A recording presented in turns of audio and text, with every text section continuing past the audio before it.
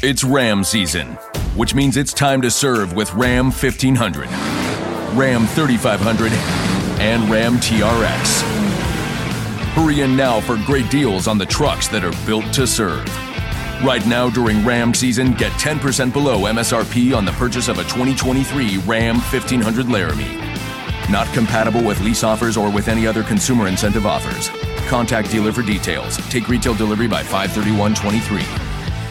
I was not at all surprised with it. I mean, I got to be pretty close with Colby. He knows what his mother has done, but it's still hard on him. And so there was a little bit of mixed emotions thinking about the family involved and others involved. Welcome to the global phenomenon, Surviving the Survivor, where we're all just trying to survive in a rough world. What's up, STS Nation, and welcome to another episode of Surviving the Survivor. This one forever will be known as the Sky episode. We've got two of them, and I will introduce them momentarily. Of course, we all know by now that Lori Vallow Daybell was found guilty on all charges of conspiracy to commit murder, as well as murder and also a fraud charge. She now sits in the Madison County, Idaho jail, all alone there, awaiting sentencing, which could take a few months, which we'll talk to the defense attorneys about, all but certain to spend the rest of her life behind bars. Of course, it is the trial of the so-called Doomsday Mom, the wildly twisted story of a seemingly loving mother, a self-proclaimed devout member of the Church of Jesus Christ of Latter-day Saints, who clearly veered way, way, way off course and became involved in the deaths of as many as 5 people, including her own children. Best guest tonight. You've seen her once before, and she is back. Sky Borgman is an American documentary film director and cinematographer, best known for her work on Sins of Our Mother, the Netflix documentary about the Lori Vallow Daybell story. She also has directed a million other movies, including the highly acclaimed Abducted in Plain Sight and Girl in the Picture, and many other, as I said, critically acclaimed true crime documentaries. The man with the mahogany is famed Tallahassee defense attorney R. Timothy Jansen. He is a partner in the firm that bears his name. He's handled all sorts of civil, administrative, and criminal cases, also spending 5 years as a federal prosecutor. And Sky number 2 or Sky number 1, whichever way you want to see her, she is an experienced corporate and criminal defense attorney. She has successfully defended a broad range of criminal cases, including domestic violence allegations, sex crimes, drug crimes, property crimes, DUI, white-collar crimes, homicide, violent crimes, and juvenile defense. She also has extensive trial experience representing clients in over 100 jury trials throughout her career, including some of Utah's most complex and high-profile criminal matters. And while she's not talking about it tonight, she is currently representing Corey Richins. That is the Utah mom accused of poisoning her husband with fentanyl 5 times the lethal dose, and then writing a children's grief book about the experience. I mention it because we did a show about it last night with Greg Skordas, who is representing the other side of the family. So it is a small world here at Surviving the Survivor. We hop to a different case, and we have both attorneys booked on this show. So good to have both you and Greg Skordas, and now Tim Jansen and Sky Borgman. So very quickly, you can follow us on Facebook, Insta, Twitter. We are at Podcast STS. You can support us at Patreon and YouTube. Become a YouTube member. We're going to have a special Patreon YouTube member event this Thursday, May 18th, with my lovely, I think that's this Thursday, with my lovely mom, Carm, whose cardboard cutout I forgot to put behind me, but she's here in spirit. And of course, the merchandise store is open. Without further ado, Sky Borgman, you've been following this case from the very beginning. How nervous were you prior to the reading of this verdict, if nervous at all, and your reaction to the guilty verdict? I wasn't surprised with the guilty verdict at all. I kind of was expecting that is what was going to happen.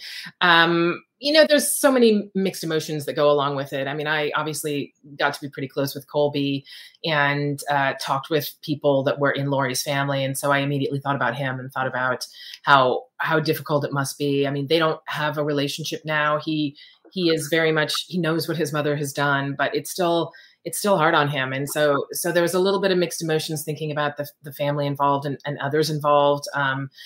Watching what Kay and Larry were saying afterwards, they're become pros in front of the camera. They have a mission, but I have to imagine for a lot of people, there were a lot of conflicting emotions, but I was not at all surprised at the verdict.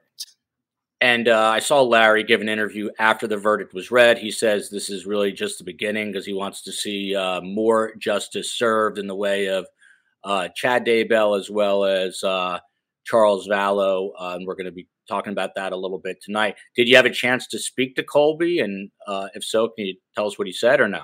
I haven't had a chance to speak to him. No, I think he's kind of laying low right now. And that is understandable. Ned Smith, 2 skies, ? Followed by this, one cloudy, one partly cloudy. I prefer to say partly sunny and completely sunny. So that's my take. Sky Lazaro, you're new to the show, and we are very lucky to have you here. What is your sort of bird's eye view of this case? It's your first time on. This is about as heinous a crime as you can come across, but what was your take? Because this was a really bizarre story all around. It was, and Utah had some ties to it, so it got heavily covered here because of their prior connection to Springville, Utah, and the LDS religion. The allegations and now conviction are about as bad as it gets. These cases are, hard for everybody involved in the family. I wasn't surprised by the verdict, especially I really expected them to convict her of the conspiracy.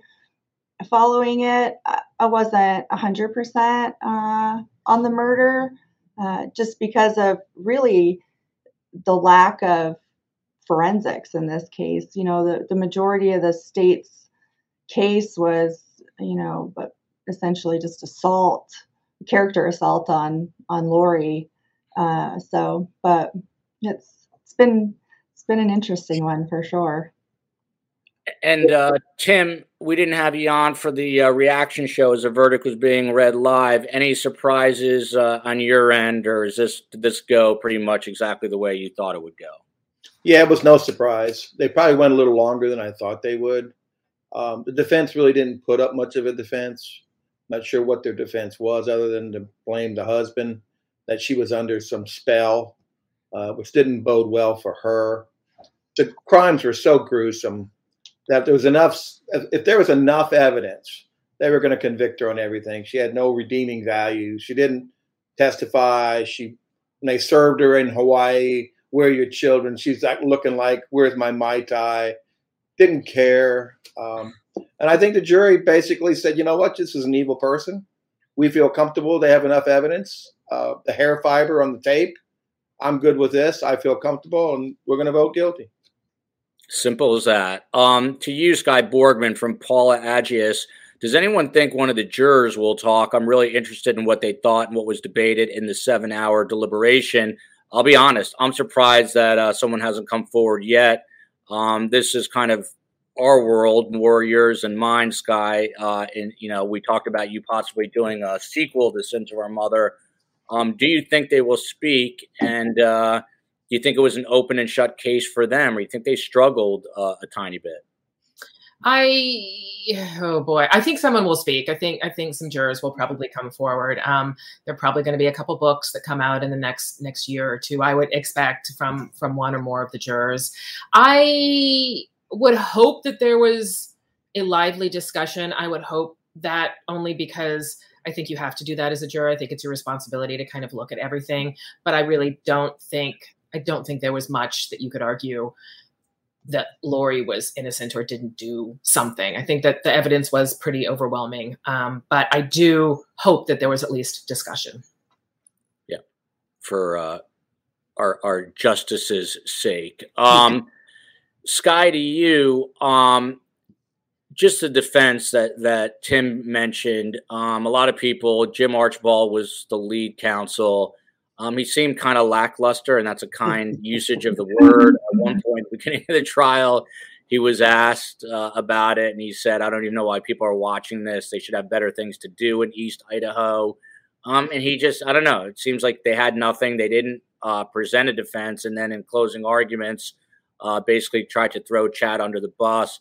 Do you think he should have been more vigorous in his client's defense? I think in any case, especially a murder case, you should do something. It's even if you don't have a great defense, nothing and pointing the finger, I don't think is ever very effective. They at the very least could have found some people to say some likable things about her. I know she didn't help herself, and all the things she did from the time the children went missing, until she was incarcerated. But you have to do something. They ran competency. I think there at least could have been some sort of diminished capacity defense, even if you don't get, an absolute defense because she's incompetent. I hate to pick on other lawyers, but I do think anytime you have a case of this magnitude where someone's facing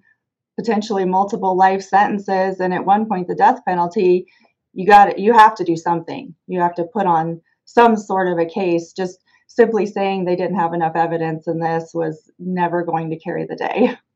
And lawyer Sky, the great Tim Jansen has taught me that inside the courtroom, there's got to be some theatrics. It's a performance of sorts where you've got to get the jurors involved. This guy, Jim Archibald, was more monotone than Stephen Wright, the comedian, if you know him. And I was just curious because some people, they chalked it up to, well, that's maybe the way they do business in Idaho. But do you find yourself in Utah, which is not far away, do you find yourself getting, invigorated and animated on behalf of your client? Or do people act more like Jim Archibald in those parts? If you're a trial lawyer, you better have some of that in you. Jurors are generally not people who've had any experience in a courtroom, or they're disqualified. So their only view of the courtroom is what they see on TV. And I think on some level there's some expectation, and you at least better portray that you're passionate about your client's position if you're going to be effective at all. Otherwise, you're just inviting them to convict them. In my opinion. And that's exactly what seems like it happened in this case. Tim Jansen from TGQ. Question. Please explain the final report investigation before sentencing. Does this happen with every case? Thank you. By the way, I pulled that up. So Judge Stephen Boyce, who presided over this case, he did order a pre-sentencing investigation, which obviously happens before she is sentenced, hence the name. And according to Idaho law, it must include the following aspects, and there's a long list, but basically a description of the situation surrounding the criminal activity, which she's been charged, her prior criminal record, her social history, including family relationships, her educational background, her employment background, her residence history, her friend, and it goes on. Is this something we see typically? Do you see that in Florida too, Tim? Well, you see it in every federal court, and you'll see it in cases of significance, not misdemeanor cases. Usually in Florida, if you have no prior criminal history, you're entitled to a pre-sentence report if it's a felony. You may see in this case the defense might actually wake up, and they might try to use the mental health issues in the sentencing phase to try to save a life sentence. Maybe that's why they didn't put her on. They wanted to save for sentencing, knowing they couldn't defeat the case. At least I hope so, because they really haven't done much to this point. And it doesn't matter if you're a public defender or you're privately retained or you're doing it pro bono. If you don't believe in your client, the jury will know within 5 minutes. And if you act that way, the jury is going to respond that way. So if you're not believing your client's innocent and you're fighting for her life, the jury will know it right away. And people watching the trial see it. They can see it right away. And Tim, do you think they're based on what most people seem to agree is a poor performance by the defense? Is that a possibility for, is that a leg to stand on when it comes to appeal? Can they argue that? Well, they'll have an ineffective assistance after all the appeals. And the question's going to be, was it a trial decision or was it just plain incompetence? One is, did you want to testify and they told you not to? Judges take care of that. But could she have asked them to do something and they told her not to? Or they made promises to her like, hey, if you don't testify, we think we can get you this. They're going to have an ineffective assistance. Very seldom does it work. And not every good public defender or trial lawyer is a good trial lawyer. There are a lot of lawyers who are good at getting plea deals, and that's their specialty. You have other lawyers who would rather try a case than get a plea deal. They hate the government, don't trust the government. And we know those people, Sky, right? Mm-hmm. Their first thing is to get in trial, make as much money, even if it's at the detriment of your client. Mm-hmm. So, and prosecutors pigeonhole defense lawyers real quick. They know who can try a case and they know who's just going to take a deal. And it hurts some clients because they may not get the better deal because the prosecutor knows this lawyer is going to end up pleading anyway, so I'm not going to go too far. Sky Borgman, by the way, she's got those whiteboards behind her, just like a film director would. She's mapping everything out. She's got her calendar up there. I can see some scribble on that board. So seen that before. I respect it. Nightwood says, Sins of Our Mother was riveting. Any plans, since I kind of hinted at it, that we talked about it last time, are you any closer to making a decision? Will there be a Sins of Our Mother Part 2 possibly? Look, anything is possible. Now that we're at the end of the trial, I think what I'd said before was if something really new comes out, then the possibility is there certainly for a follow-up.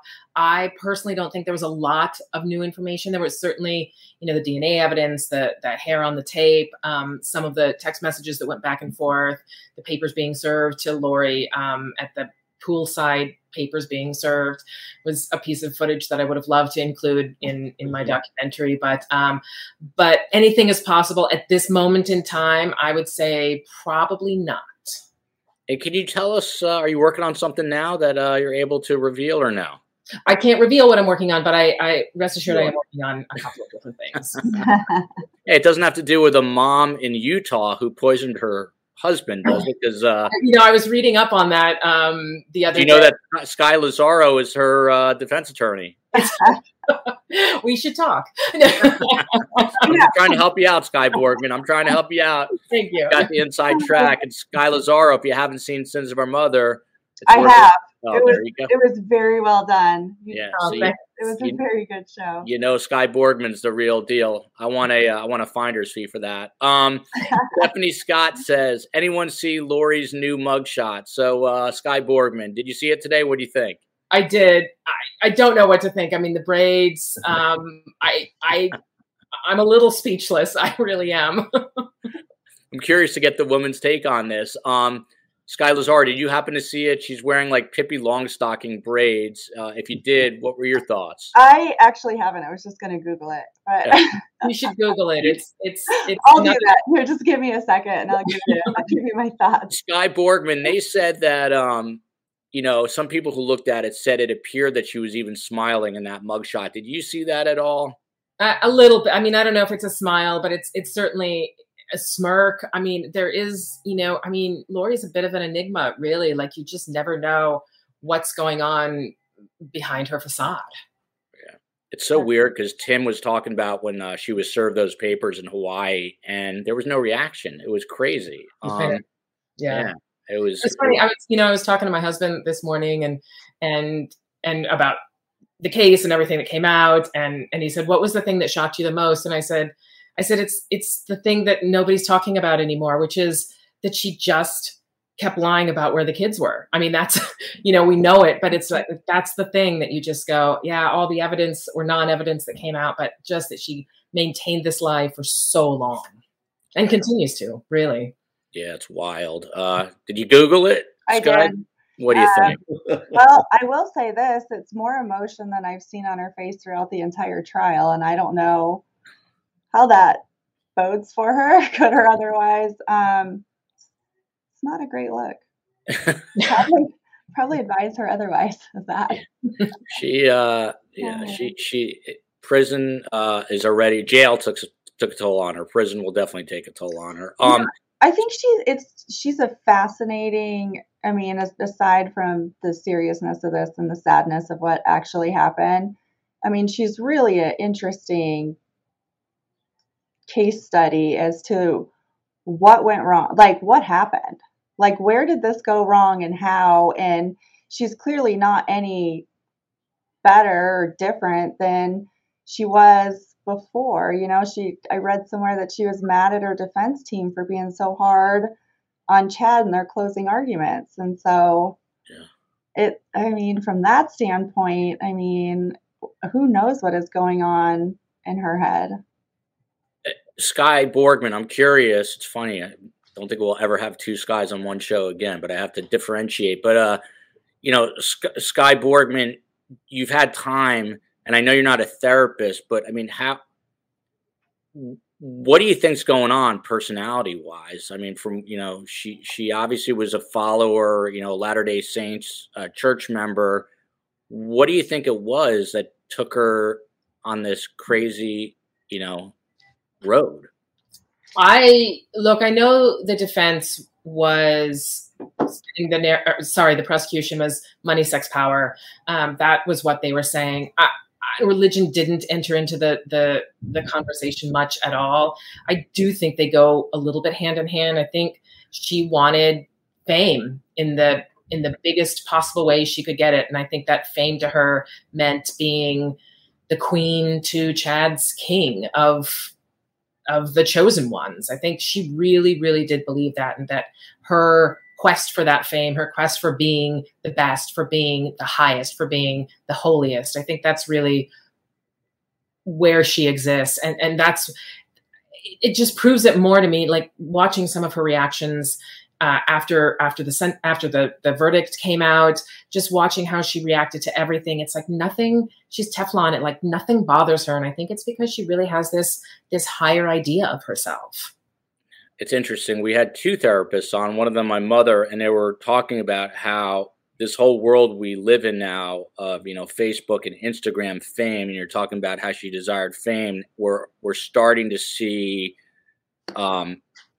results of that kind of lifestyle already presenting itself. So it's I don't know if it's that, but there's certainly like an egotistical side to humanity that we didn't see prior to all these, you know, selfies and Insta pics and all this other stuff. Sky Borgman, Barbara Kern writes, I recently heard that Colby Ryan was writing a book. I think it would be a wonderful gesture of support for Colby if everyone would purchase his book when it's released. He's been through so much. Do you know if he is writing a book? Have you talked to him about that at all? Yeah, he is writing a book. I think he's writing the second book now. I mean, he had a first book that he put out, but it's really about his spiritual journey throughout all of this. MC Spunky already telling you that they need a second Netflix doc after all, and Chad's lawyers' cases are finally wrapped up. There's a new viewer, Andrea. Shout out to her. Thank you for coming on.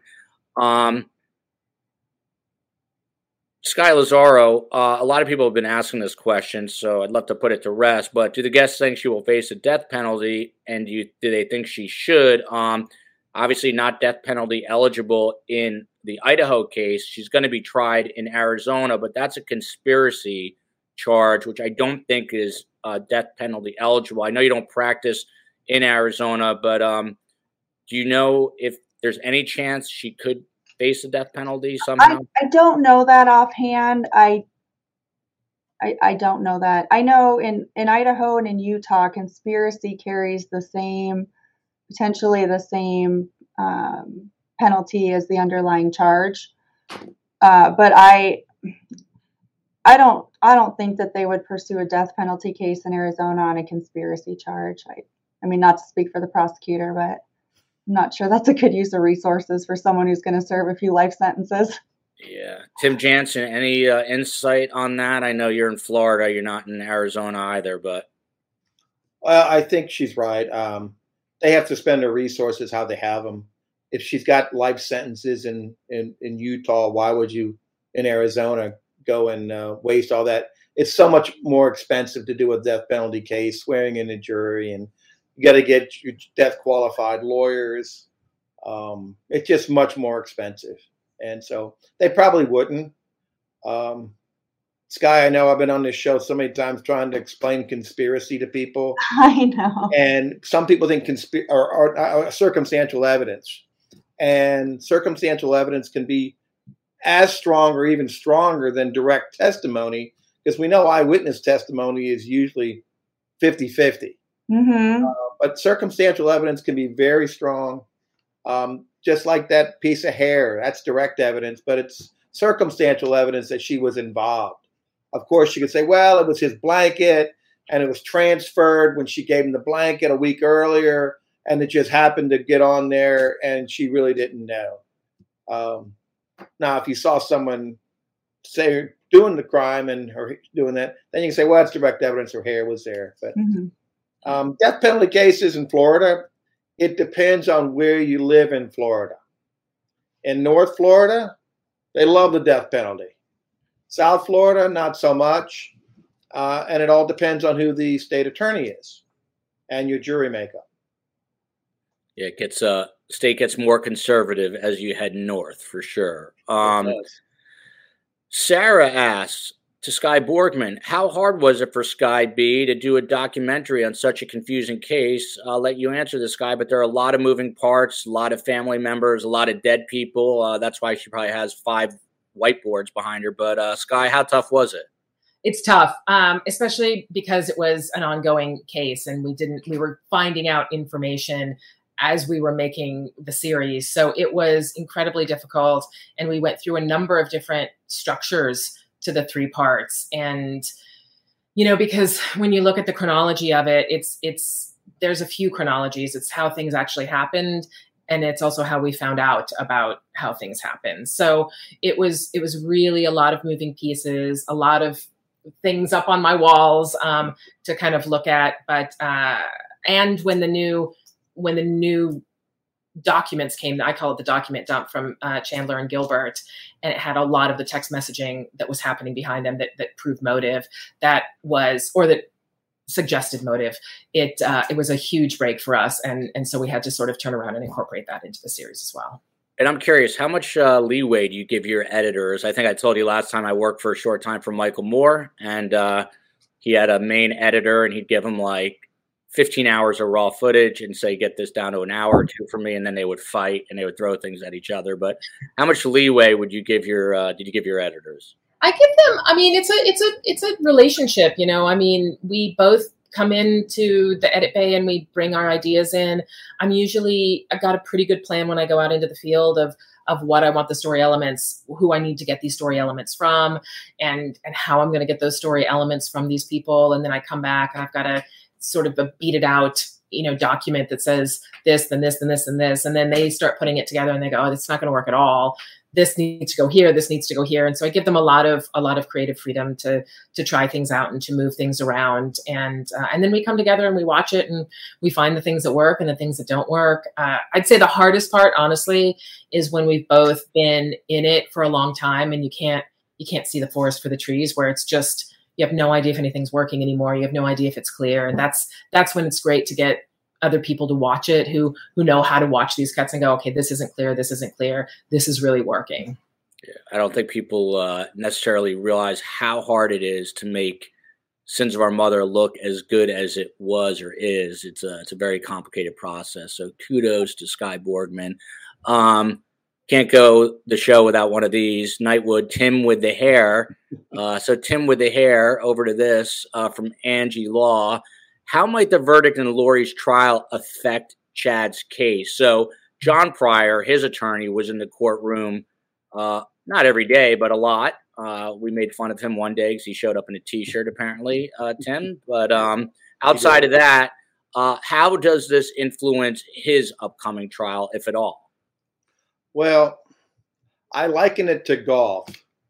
And someone's farther out than you when they're getting ready to putt. And they do a really lousy putt. So they don't really give you a line. So they don't help you at all. I think that's what this case is. I think this defense lawyer is didn't give them any line, anything to look for that would help them in their case. I think the prosecution has already turned over everything to the defense. The defense lawyer probably knew what was coming. It's going to be interesting to see if Chad testifies and see what evidence they have on Chad that maybe, I don't know, is his lawyer court appointed also? Or is he paid for? Do we know, retained? I believe he's paid for, but I might be wrong. So STS Nation, chime in if you know. But I don't know how he would pay him because I know he wasn't really financial. Is he court appointed, Sky? Sorry, go ahead. I know that for a minute, like Chad had signed over his mortgage or something, but the money's gone. I mean, the money's far gone for anybody he was paying. It's kind of crazy. Kathleen Barrett says, I grew up with my mother saying pretty is as pretty does. Reminds me of Forrest Gump a little bit. When I saw Lori's new mugshot, I thought ugly is as ugly does, followed by two Skies and handsome Tim. Looking forward to hearing their pearls of wisdom. Tim, speaking of that, the appeals process, how does that even, how do you begin to negotiate that? Who handles that for Lori Vallow moving forward? Is it 100% given that it's happening? Is it definitely not going to be Jim Archibald? Let us in on the secret. Normally, the trial lawyers don't do the appeals. They leave it for someone with a fresh face to look at it. People who are specializing in appeals that like to read transcripts, that are aware of the law. So probably have a court-appointed lawyer to do that for her. She's probably not even thinking of appeals right now. They're focusing on sentencing. Then she's going to be extradited to Arizona. Apparently, she's not going to. Someone asked if she's going to get a plea deal. I would think not. I think the prosecutor would be thrown out of office if he would reduce her sentence to help convict Chad. No reason to. They probably have a pretty strong case against him. And it's not someone just like the Markell case. You know, they wanted to give Meg Bonawa a deal. And that poor mother of the victim, you don't get elected by letting murderers off after they've gone to trial.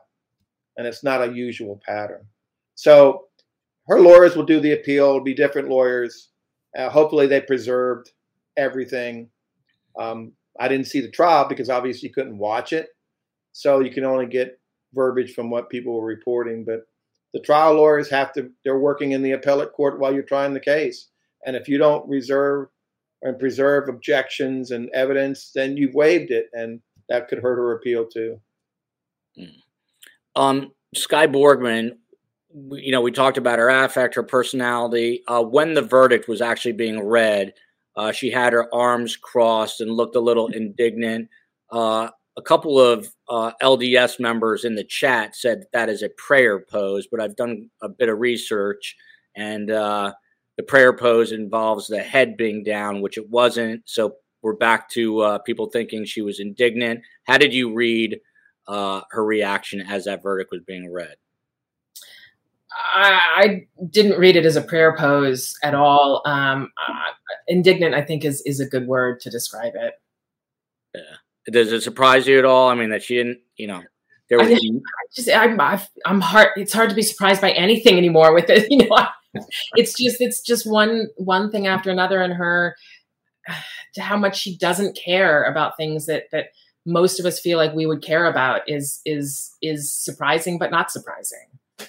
I mean, I would like to think that something is physically wrong with her brain, and I've read that maybe there is, where her amygdala, because it's chilling if there's not, and she's still acting this way. Laura has a question for Tim, which I'm going to ask both lawyers.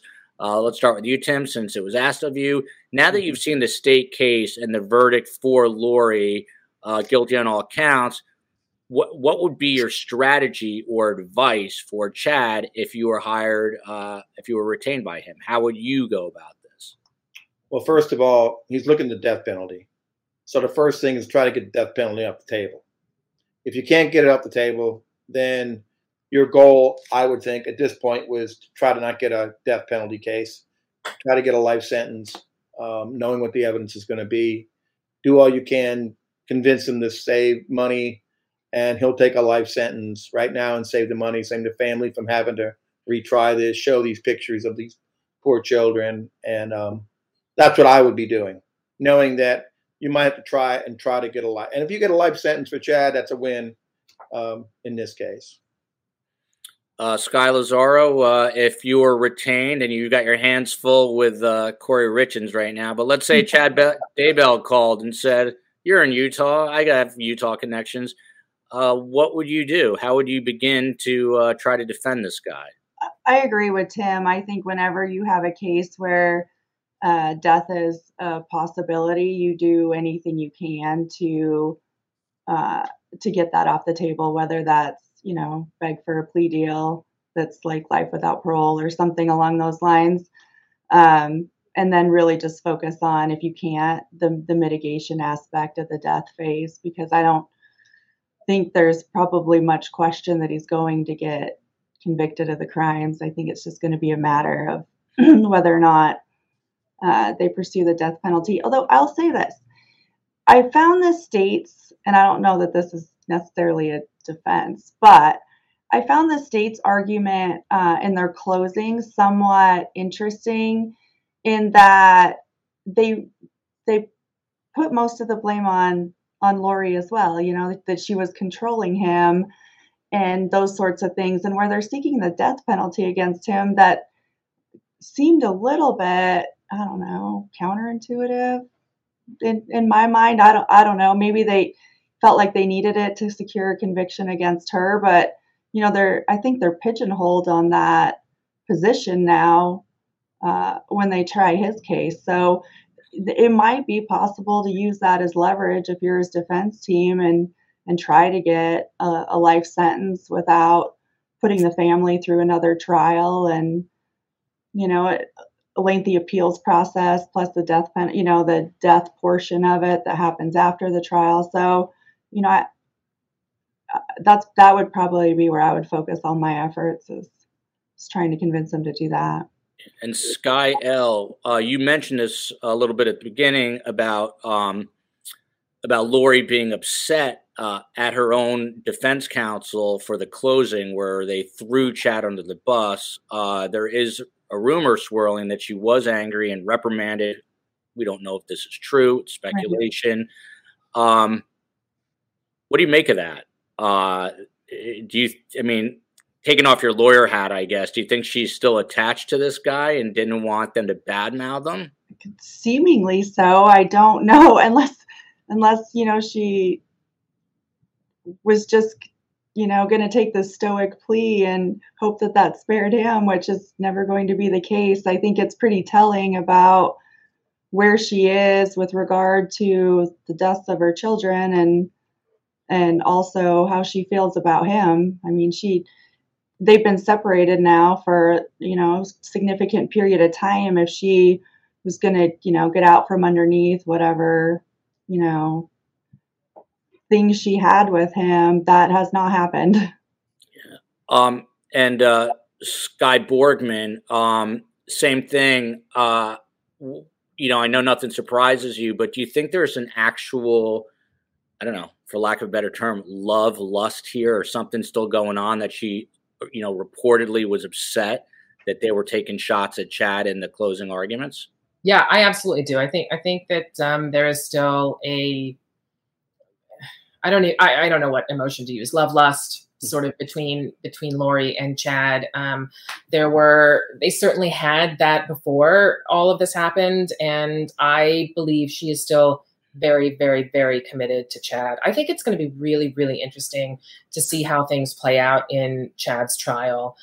I have a feeling that Chad may throw her under the bus, but I don't think Lori would ever do that back to him.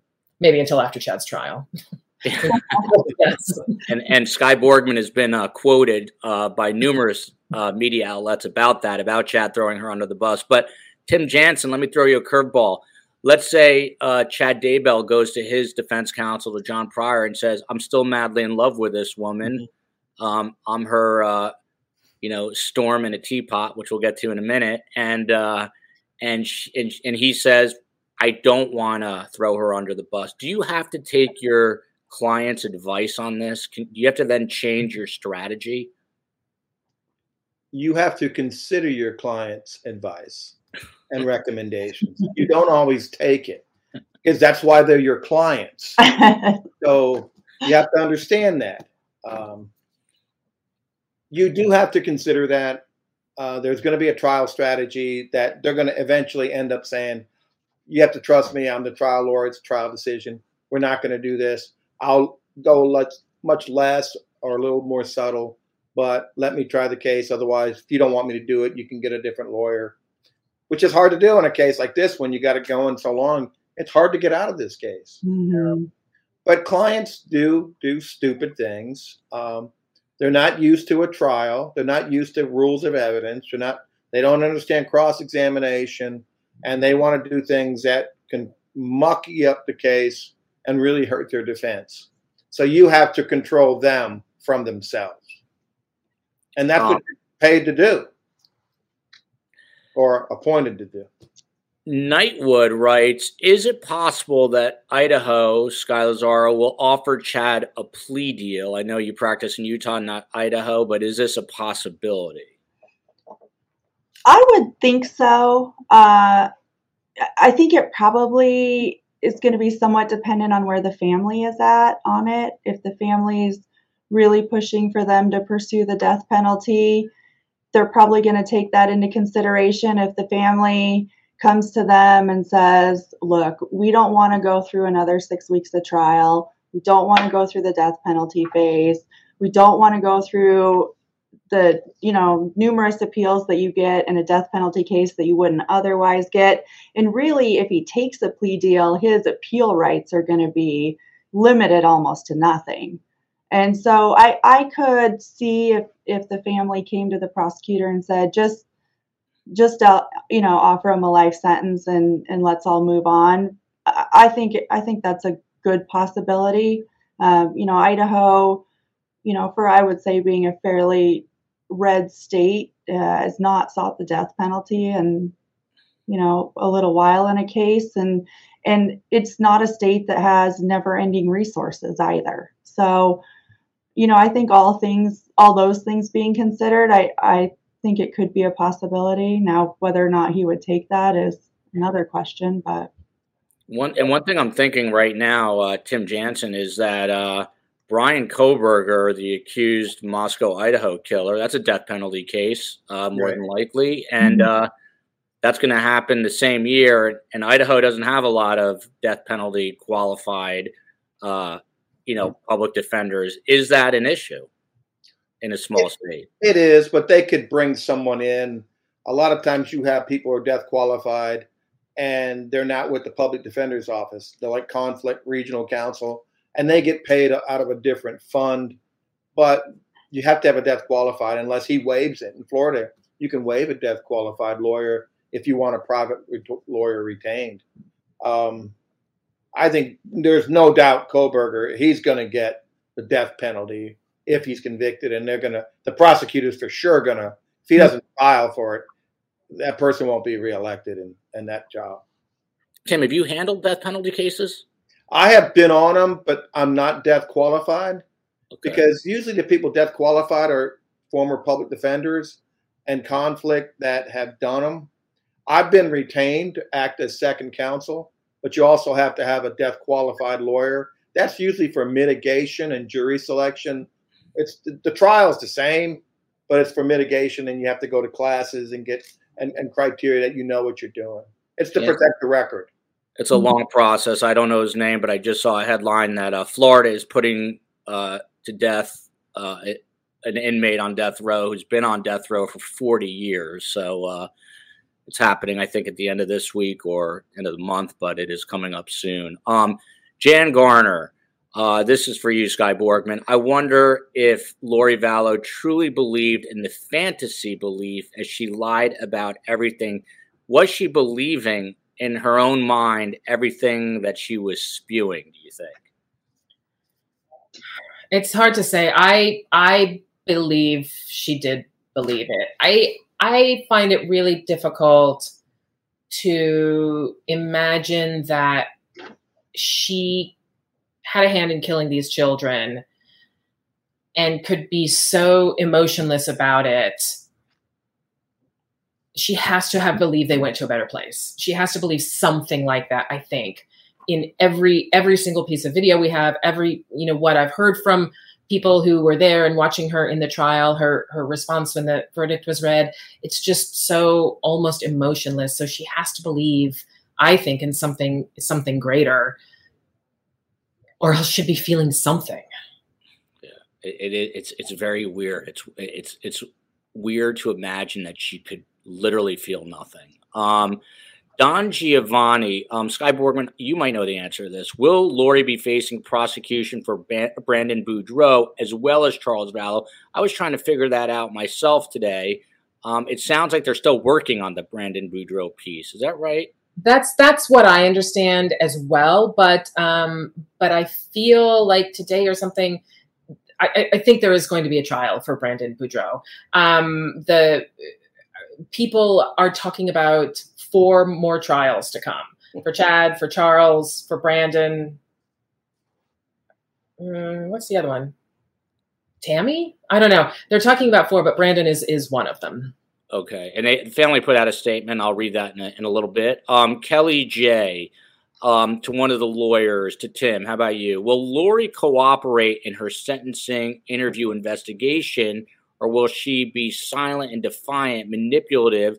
How involved? It's a good question because I didn't even realize that they had to involve her. How involved is the defendant in one of these sentencing investigations typically? Well, they're very involved in federal court. And in state court, they can be involved or not so much involved.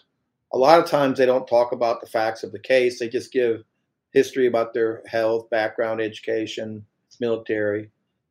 We don't know what her mind is going to be. And maybe she's going to let the lawyers do the talking for her and play the game that I was under the spell of this guy. But knowing how they attacked him in the closing and she wasn't happy about it, she may not. She may be in love with this guy. She might truly believe what she did was for the best of those children. You hope so, because otherwise she's a pretty evil person. The only way you can even understand what happened and her actions at the pool when they were asking where her children were. It's just mind-boggling. But you know what? There are bad people out there. There are sick people out there. And then there are just criminals. And where she falls is going to, what that pre-sentence report is supposed to do, give a picture to the judge. What do I have before me? And then they give the ultimate sentence. Tim, is there any chance she's not getting, multiple life sentences here? I would not bet $10 on it. I think she's going to get a life sentence. She was convicted on all counts. Right. And so some of those counts, they can run consecutive to each other. So even if she didn't get life, she can get 20, 30, and run them all consecutive. Well, maybe not on the murder and conspiracy to murder, but the other ones. You got 2 separate murders. You got Tammy and the 2 children. So, yeah, you can run those murder convictions. You can give them 25 years on each and run them consecutive. She's never seen the light of day again is the bottom line. So she may think, I'm never getting out, so why do I need to cooperate? Interesting. And they do that, and they'll do that. Yeah. To you, Sky Lazaro from Catherine, according to the law, technically, did Lori have to be there and physically commit the murder, or was helping to plan included for the murder conviction? Well, the conspiracy is essentially the planning portion, is that, that her and at least one other person came up with a plan to commit. I don't have the Idaho elements in front of me. Some states require it, some states don't. So I actually can't answer that definitively. I apologize. Here's another comment just to put you on the spot, which I'm not going to do. Going to be interesting to see what Sky Lazaro's defense will be regarding the fentanyl chick. We won't ask her, but when she's ready to let us know, she'll come on this show. Don't you worry, and I'll let all you guys know. From KCL in Salt Lake City, Tim Jansen, can a public defender pay for an expert witness? Is there money allocated for that? There is money allocated for that. They're an indigency fund. Public defenders actually have pretty good budget for experts in these kind of cases where a private lawyer does not. Sometimes it's at the detriment of a private lawyer because they can't afford to hire these experts. So sometimes I get them found indigent for costs so that, especially in a murder case, we have now going on, well, we got 4 experts, some really good experts, and we got the court going to pay for them. Because these people, they can't pay for them and lawyers at the same time. It's just cost prohibitive. Sky Lazaro, what if she, from Grey Goose, what if she had admitted to the crimes to her lawyers and they were really hamstrung by what they knew? Does that happen? And how do you deal with that as a defense attorney? That is a possibility. If clients tell you something or something, you can't put or allow them to testify otherwise or do anything along those lines. So it can certainly hamstring you if there's, in cases like that where your clients do tell you that and you think there's another potential defense that could be made, you're sometimes better to just conflict yourself off the case and tell them to go get new counsel so that, they can put on a better defense. That's absolutely true. I've had people come to me after they failed a polygraph that I didn't know about. I learned later on that they failed a polygraph. And if you're in trial and it happens, what happens then, Joel, is that you go to the judge and say, Your Honor, my client wants to testify. I'm asking if I can have him testify in a narrative, meaning you're not suborning perjury by asking the questions a certain way. You'll say, okay, Mr. Smith, what happened? Okay, what happened after that? Okay, thank you very much. I mean, everybody in the courtroom knows what you're doing, and you let the prosecution know too so they don't object. But sometimes the jury might not know, but that's the one way you can get around it. Angela wants to know from Tim, do you think Arizona should be pursuing prosecution of Lori? Some talking heads don't think so. Tim's not a talking head. The guy's a brilliant mind. So, Tim, what do you think? I think they should. I heard one fact today, and I don't know if it's true, that she went to Burger King while he was bleeding out before they called the ambulance or police. Victims want their cases to be adjudged, and they want the people who committed the crimes to be convicted. Even if they don't get another day in jail, they want them to pay, and they want to know that their murder wasn't in vain.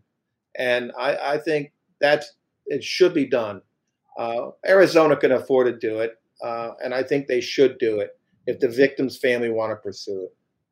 And Sky Lazaro, Knightwood wants to know which verdict would take precedence, Idaho or Arizona? Is it first come, first serve? Well, kind of.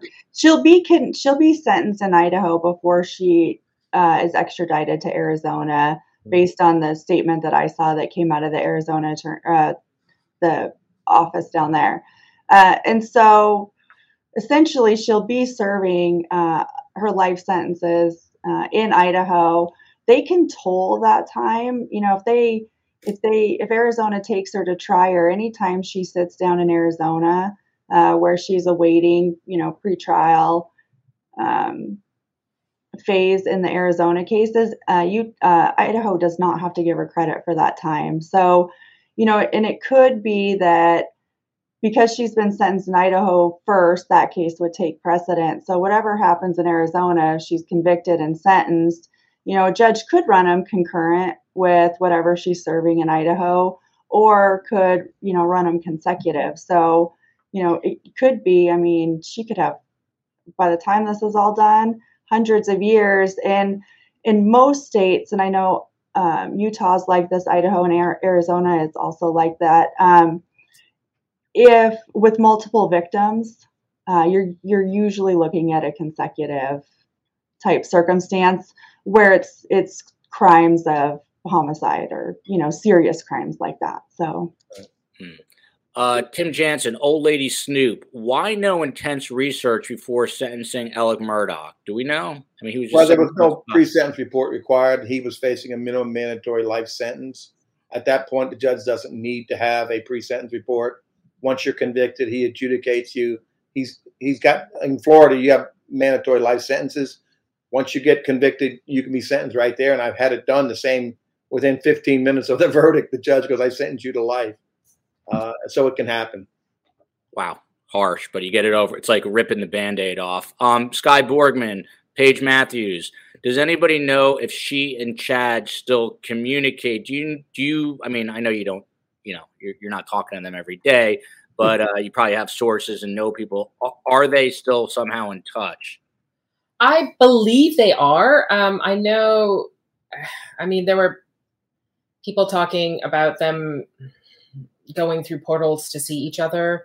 There was, certainly some talking back and forth for a while. I don't know if they currently are or not. I would imagine if they can, then they will. And Sky Borgman, and then I know you have to get going in a minute. Brandon Boudreau's family released a statement today, starting off with, "We are very grateful to all who have been involved in this and corresponding cases over the past several years." It goes on. And then toward the end, "Our judicial process cannot bring back loved ones, nor can it heal those left behind, missing them. We will choose to lean on our faith for healing and express gratitude to the jury of our peers who had to face those horrible things to help bring about resolution." What about these victims, these families that are still dealing with all this after the fact? I saw Lori's cousin interviewed on television the other night, kind of removed, not really that involved in the family, but knows Lori. You could tell she was kind of shell-shocked. Said the whole family's dealing with it. So what about all the victims and all this collateral damage? Look, it's what people don't talk about all the time, right? Is the families and that and how they feel and how something like this affects everybody. And look, Brandon, if he goes to trial, that could impact the family even more because there may be criminal charges pressed against his ex-wife, Melanie Boudreau-Pawlowski. So if something happens there, it's yet another hit on this family. So it's huge. I mean, I think my heart goes out to the families, even if they supported Lori and then didn't support her. I mean, with Lori's mom, especially, like, she's been very conflicted about how to feel. She supported Lori forever. Summer, her sister, supported her for a long time until they kind of had to really come to grips with what Lori did. So it's hard. It's really, really, really challenging for these families. No matter what, they know Lori did it, it still hurts their hearts that somebody that is their family did something like this. And you don't get Sky Borgman to come on every day. So one final kind of big question. The thing everyone kind of making fun of is the use of the word storm, which is a euphemism for Chad's manhood that Lori and Chad were texting about and how she gripped the storm. I mean, I read that and I was incredulous. I don't have teenagers yet, but I've got 3 kids that are on the way to being teenagers, and I would make fun of them if they spoke like that as teenagers.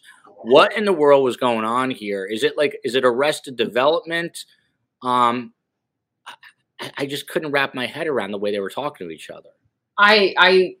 I know. I agree with you. I can't wrap my head around it either. They were clearly using a lot of code words or letters to represent things, trying to maybe use code so people wouldn't know what they were talking about. I don't know. I mean, it's so confounding. It's like they are teenagers. I mean, some of these text messages going back and forth referring to these atrocities, and they're using childish words. It's a really, really strange way of communicating. Wow. Well, Sky Borgman, we love having you on. You're welcome anytime. When you're ready to announce your next film, please join us for that announcement. It might be the same time that Sky Lazaro is going to talk to us about her defense. Maybe the new movie's about the Utah mom. Who knows? Maybe we're going to all get caught off guard. But Sky, thank you so much, and we'll look forward to seeing you the next time you're on. And Sky Lazaro and Tim Jansen, we'll just go a couple more minutes. Perfect. Thanks, everybody. Thank you, Sky. Thanks. So back to this mug shot. It's kind of funny. First of all, Diane C. says the defense came across as lazy, followed here by the pigtails, easy maintenance in prison. Sky Lazaro, you don't look like you'd enjoy jail or prison very much, but you have clients that go there. And we're going to have, by the way, tomorrow night, we're going to have some women and a gentleman who's super fascinating, who served hard time. They're going to talk about what she's going through right now. How do you think she's going to fare in that system, especially in light of the fact that she's now convicted for killing her own young children? I actually think she'll do okay. She seems to be institutionalized in a way, maybe even before coming to prison, with the way she's sort of dove into this thing with Chad. It's hard to say, but, prison in some ways is a little better than the county jails that they hold you in prior to your trial and being sentenced to prison. They have more resources. There's classes. You can go outside. There's a yard. I know most of our county jails here in Utah, these people don't get to go outside. I mean, I've had people sitting in jail for 2+ years waiting for a trial and sentencing, and have not seen the light of day. Aside from maybe a ride to the courthouse on occasion. So I don't know. I mean, she's a hard read. Nothing seems to bother her, so maybe she'll do just fine. And maybe she believes that this is the way it's supposed to be because she believes her kids are in a better place. It's hard to say. She's not a sobbing mess. I don't think we're going to see her on suicide watch. Yeah, I mean, that's a good point. If she really believes that her kids were zombies, if she truly believes that there were zombies in there, in those bodies, then maybe she is at some sort of level of peace and comfort in some twisted, perverted way. Tim, I won't even try to pronounce this person's name. Rhodes Scholar, maybe? I don't know. Tim, does the prosecution benefit now that they have the Lori case behind them? Will they have an advantage since they have now seen the evidence played out? That's a good point. Well, what evidence have they seen? They've only seen the evidence that they presented. So they should have known what they presented. It will help that they can see how their witnesses came across on cross-examination, how they did on direct examination. But they really never saw a defense that they had to really diffuse. They didn't have to call any rebuttal witnesses. So they should know. It's not like the defense lawyer finds it out that never saw how they're going to portray these witnesses. The prosecution knows. They're the one making the case. They charge this. So they're not surprised. It will give them familiarity with the case, and they'll see where the hiccups were. They'll see what some of the objections were, what they need to do, maybe not open the door to certain things that they may have opened for the defense. It will help the prosecution. They're doing all the work. Of course, they have all the responsibility. They're prosecutors. Yeah. Heather, hi, Tim. If you had been Lori's defense attorney, how would you have argued the fact about her hair on the tape? If we go back in time to that, it was a tepid defense at best. And Jim Archibald argued, if I remember correctly, about how, testing can be inaccurate instead of saying, look, she was his mom. It could have just fallen. So how would you have done it differently, Tim? I wouldn't have argued testing unless I had my own expert. I would have argued transference. And that child and that blanket and her hair. Of course, she's the mother. She's going to have her hairs near her child. Transference is very easy to do, and it just happened to get there. You don't even know it. You transfer hairs every time you brush your hair, every time you mess your hair, and my hair especially. My hair seems to be a big thing on this podcast. So I would have attacked the transference more than. Because you can't really attack an expert without an expert, right? It's not a fair fight. So they didn't have to. They needed to fight the evidentiary side. How did it get there? It means nothing. Of course it's there. It's his mother. Of course it's there. It's a blanket. It's the baby. Of course the hair is going to be there. That means nothing. No more questions. Next time Tim Jansen is litigating. I'm going to be in that courtroom. I want to see it. Angela, if Lori, to you, Sky Lazaro, has a change of heart, can she testify against Chad in his trial? I'm sure the state would love to have her potentially, or maybe not because she's a little off kilter. I don't see why she would. It doesn't get her anything at this point. And so I wouldn't, I guess she could. I mean, if she's got these pending cases or these, I guess they're not pending yet, but these cases coming out of Arizona, the last thing, if you're her attorney, you want her to do is to take the stand anywhere and say anything. So it's probably not likely that we will see her testify. And, at this point where she's been convicted, I see little point unless she's going to get up there and say, I did it. He had nothing to do with it. But and Sky, to you, there's a person named Toy White asking if mental health can be argued at sentencing. I don't think that's the case because mental health defense wasn't allowed in this trial, but can they somehow plead? I think they can. I think they can at sentencing. Yeah. If you find one mitigator, mental health, she may not get a life sentence. And how, Tim, what would they have to do? Would they have to bring in some sort of expert at sentencing or during this investigation? Oh, sure. You can bring experts in at sentencing. It's like a mini trial. Sentencing is usually a mini trial. And I think that's not what they're going to do and try to prevent a life sentence. Wow. And Sky, do you agree with that? I do. And the way Idaho and Utah are somewhat similar in the way they handle their pre-sentence reports in the investigation phase of that and the way their sentencing matrices are set. And so I absolutely would do that if I were her attorneys at this point and hire an expert, have her assessed whether she wants to do it or not, and do what you can to try to mitigate as much as you possibly can, because it is a mitigator on the matrix. And Tim, I've got a lot of people responding. I'm kind of like delayed here with comments, but KCL from Salt Lake and a bunch of others say that John Pryor is paid. Venus Gal says he now owns Chad's house, private attorney. Does that change the game? Does that change the game? A lot of people say John Pryor owns Chad's house, which is kind of funny. Probably does. Probably does. But does it change the game? Does that? I mean, are you necessarily getting a lot more for your buck by hiring a private attorney, or are there good public defenders out there too, aren't there? Of course there are. And you're not getting a Tim Jansen though. There are a lot of very experienced public defenders, and they get a bum rap. They'll say, I don't have a lawyer, I got a public defender, which is not true. You might have a really busy or inexperienced public defender on your case, but it shouldn't be on a death penalty or on a murder case. They only assign the most experienced prosecutors and defense lawyers. So you could have a really good lawyer.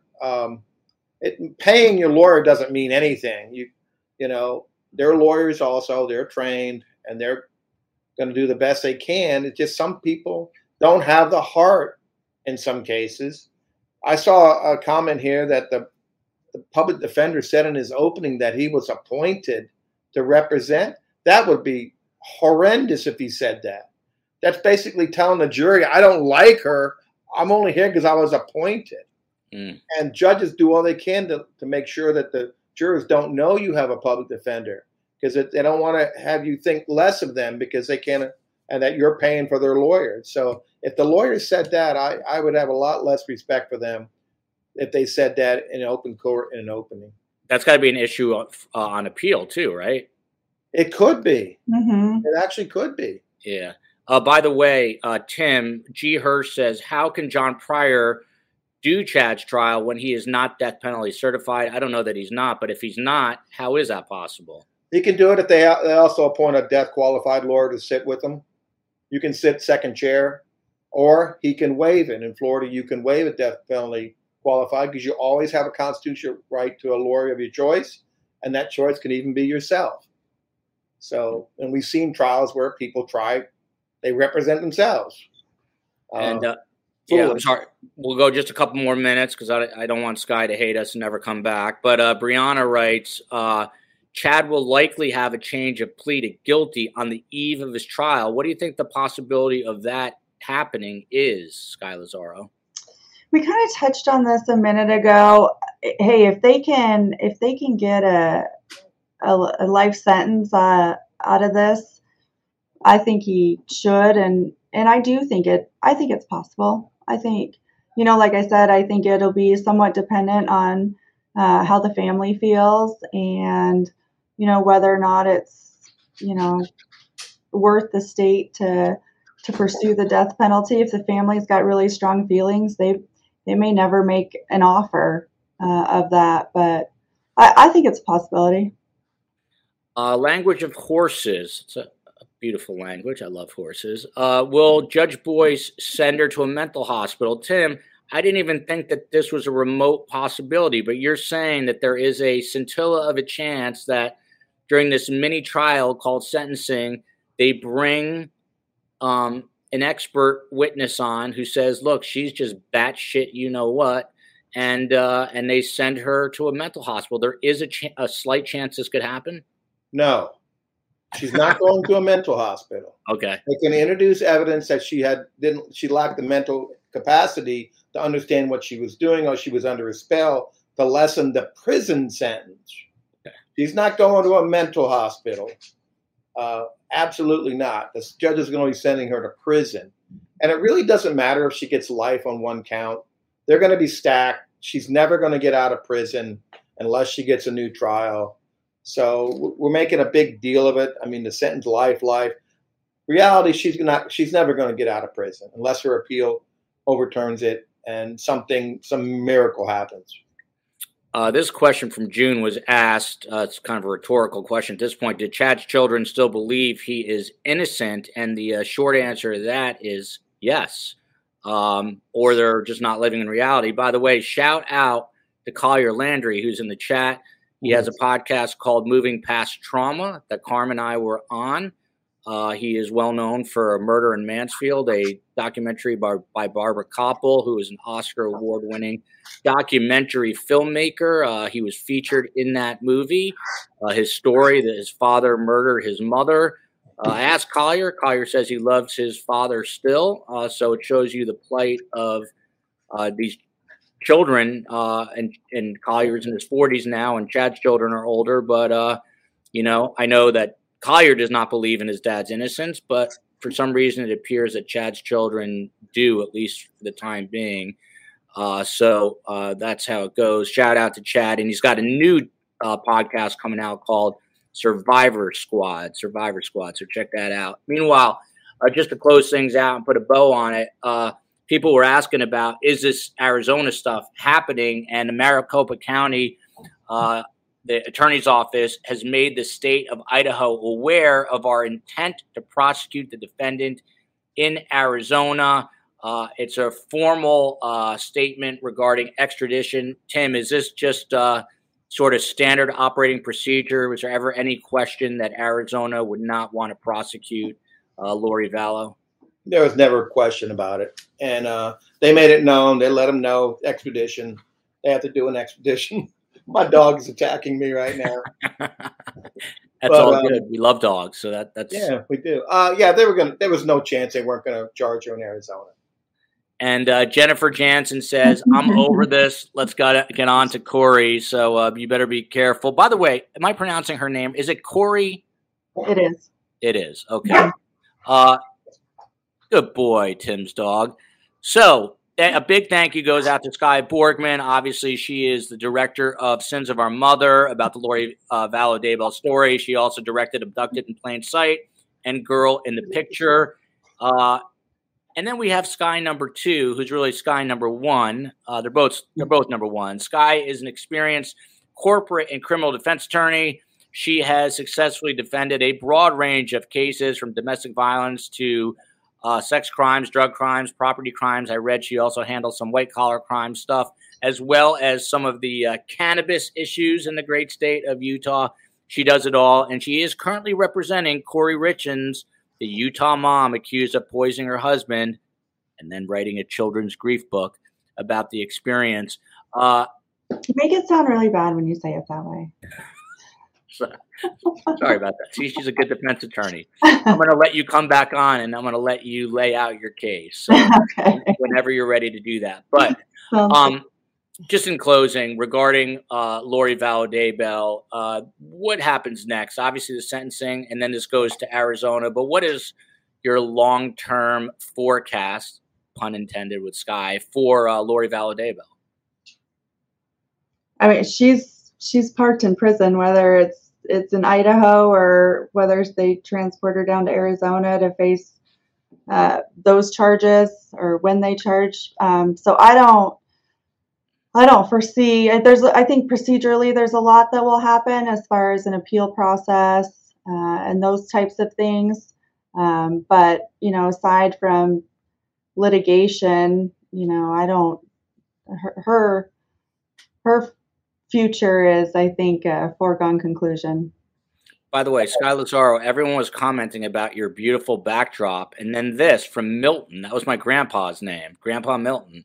Sky, mineral oil or a mixture of milk and water to make your house plant leaves shiny. You learn something new every day on Surviving the Survivor. So for whatever that's worth, that's the advice you're getting from STS Nation. Baby Doll says, STS fam, Tim and his sexy hair. I love it.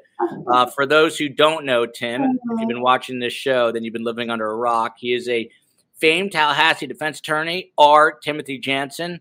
He is a partner in the firm that bears his name. He's handled every kind of high profile, low profile, mid profile case you can imagine. And he was a federal prosecutor for 5 years. Tim Jansen, how does this all end for Lori Vallow Daybell, in your opinion? She's going to get life. They'll put on a dog and pony show in the sentencing, and the judge will sentence her to life or give her 20 years, 25 years of each count, run a consecutive. She'll go to Arizona. It'll be another circus. I doubt she'll flip on Chad. I doubt that. She's going to take the ultimate sword, come in here and say, I did everything now. I don't think so. A couple people asked my dog's name. His name is Windsor, and he's about 15 months. Bernedoodle, Bernese Mountain Dog and a poodle. Good and he's boy, a crazy dog. And they said he has good hair, too. Maybe you need to come to Florida. I mean, get over here, Sky. You got to get out of the mountains. So just a quick programming note for everyone here. First of all, thank you for watching. Secondly, tomorrow we will have Larry Levine, an ex-con who served time in the federal prison system and knows more about the prison system than just about everyone, along with Jackie Polverari, who is also in prison, and two others who spent hard time, women in the prison system, to tell you what Lori Vallow is experiencing as we speak right now, although she's still in jail and not in the state system, which she will be in Pocatello, Idaho, according to most reports. And then on Wednesday, we have good Lori Hellis and the one and only Gigi McKelvey of Pretty Lies and Alibis here to give us their recap of the whole Lori Vallow Daybell saga and what their experience was like covering it from the courtroom. Until then, love you, America. Love you, Tim Jansen. Love you, Sky Lazaro. Love you, Tallahassee. Love you, Salt Lake City.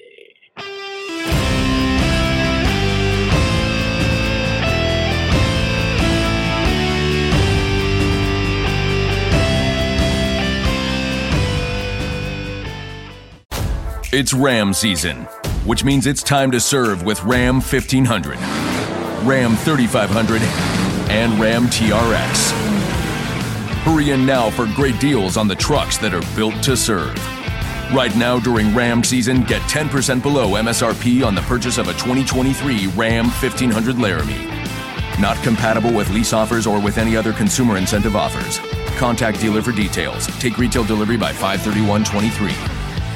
Final seconds of the game. A chance to score, and the chance has gone begging. If your business's commerce platform keeps missing the target on golden opportunities, get the MVP you deserve. Get Shopify. Shopify is the commerce platform revolutionizing millions of businesses worldwide. Whether you're a garage entrepreneur or IPO ready, Shopify is the only tool that you need to start, run, and grow your business without the struggle. Shopify puts you in control of every sales channel. So whether you're selling signed football boots from Shopify's in-person POS system, or you're vending vintage shirts on Shopify's all-in-one e-commerce platform, you are covered. And once you've reached your audience, Shopify has the internet's best converting checkout to help you turn them from browsers to buyers. What I love about Shopify is how, no matter how big you want to grow, Shopify gives you everything you need to take control and take your business to the next level. Shopify powers 10% of all e-commerce in the US. And Shopify is truly a global force, powering Allbirds, Rothy's, and Brooklinen, and millions of other entrepreneurs of every size across over 170 countries. Plus, Shopify's award-winning help is there to support your success every step of the way. This is Possibility, powered by Shopify. Sign up for a $1 per month trial period at shopify.com/ranks, all lowercase. Go to shopify.com/ranks to take your business to the next level today. That's shopify.com/ranks.